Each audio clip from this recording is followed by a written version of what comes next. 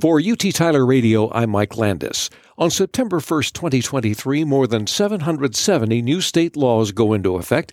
They deal with the issues ranging from street racing to school safety to prohibiting race-based hair discrimination in Texas workplaces. Here to discuss the tsunami of new Texas laws going into effect is UT Tyler political science professor Dr. Ken Wink. Welcome.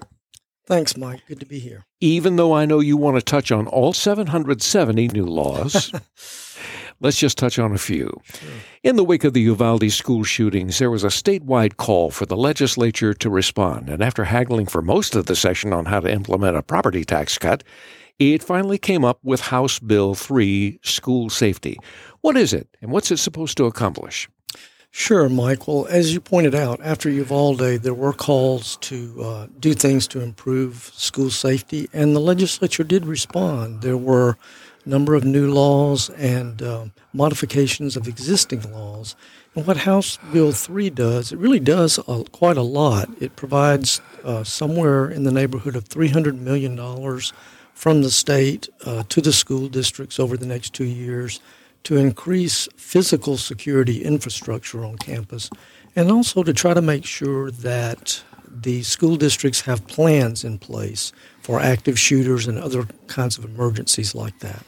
Have there been programs that have helped bolster that or that you're aware of? In other words, did they have an existing program to draw from, or are they having to make this up as they go along? No, they did. They did have plans, but I think in light of the Uvalde shooting, as you can imagine, and the Parkland shooting was another thing that they looked at over in Florida, they decided to try to beef things up with the state coming with some additional funding as well as some additional mandates for the school districts. So it's mostly a modification of existing law. One of those 770 laws requires an armed officer at every school in the state. With local law enforcement trying desperately to recruit and retain officers, that would seem to be a challenge.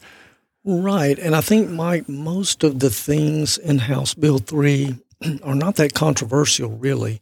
But I think the armed, having someone, a mandate, this is a mandate from the state that the school districts must have at least one armed security personnel on every campus in the school district. So that is an unusual mandate. You can sort of understand the thinking behind that. But of course, that's the most controversial part of House Bill 3. A number of groups have maintained for years that taking God out of the classroom has been a mistake, while church and state separatists say it should stay out. That makes the passage of Senate Bill 763 particularly interesting. That's the school chaplain bill. What is it, and how does it work? Right. The school chaplain bill is a modification of existing law, which to make it as easily understandable as possible. So we know that school districts are allowed to have mental health professionals, counselors, behavioral health specialists, and so forth on staff at campuses. This is new. This puts chaplains in that category. And I think the thinking behind those who are in favor of the bill, Mike, is that with mental health being an issue these days that seems to be getting worse in the post-COVID era, that may help in the school shooting situation by giving students who might need someone to listen to them, another person. And I guess the idea being that someone with a chaplain's background would have a unique perspective on the spiritual aspect of things and be able to interact with students in a positive way. Has there been a pushback from the community that is separatists of church and state? Most definitely. The ACLU and Americans United for Church and State have already written every school district in the state of Texas as to why they should not do this.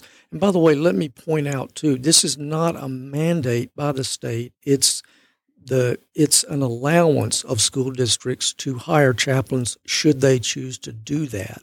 And I think they have between now and maybe March the 1st or March the 15th of next year to make a decision, yes or no, we will not. You can accept volunteer chaplains or you can actually pay them. But either way, as you can imagine, there are some constitutional issues raised by that. Those who are opposed see it as a definite attempt to get religion in the public schools where it should not be. And they have some pretty good precedents to stand on. In general, I will say this, that the Supreme Court over the last several decades has not really been concerned about college-age students and their ability to decide to practice religion or not practice religion. But they have, for really most of the 20th century, been very concerned about elementary schools and high school age students being pressured, I suppose, to engage in religious activity that they would not want to engage in otherwise. So it's that coercive factor that is part of the issue for the church-state separationists. What's the overall health of Texas politics these days? We're a red state, no reason to believe we won't be for the foreseeable future. What about the two sides finding ways to work together? Well, there has been a tradition of that in Texas. Conservative Democrats have been able to work with Republicans for a long, long time. There's a long history of that. But you can't help but wonder, as the nation becomes more polarized, it is probably the case that Texas has become more polarized too.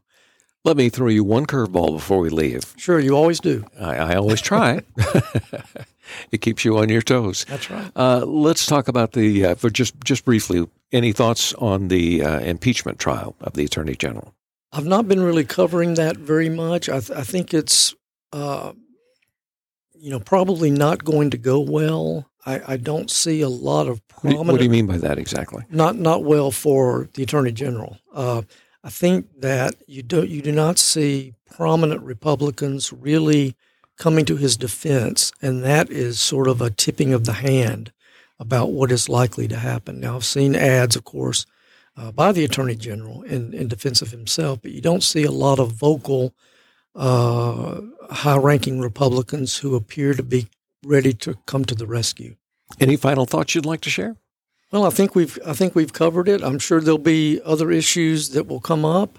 Certainly on the national stage, we see things happening now as we get ready for the 2024 elections. But I think all that long, hard work by the legislature for several months is done.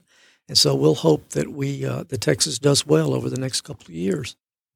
Our guest has been UT Tyler political science professor Dr. Ken Wink. To hear this interview again or to share it, go to kvut.org. I'm Mike Landis for UT Tyler Radio.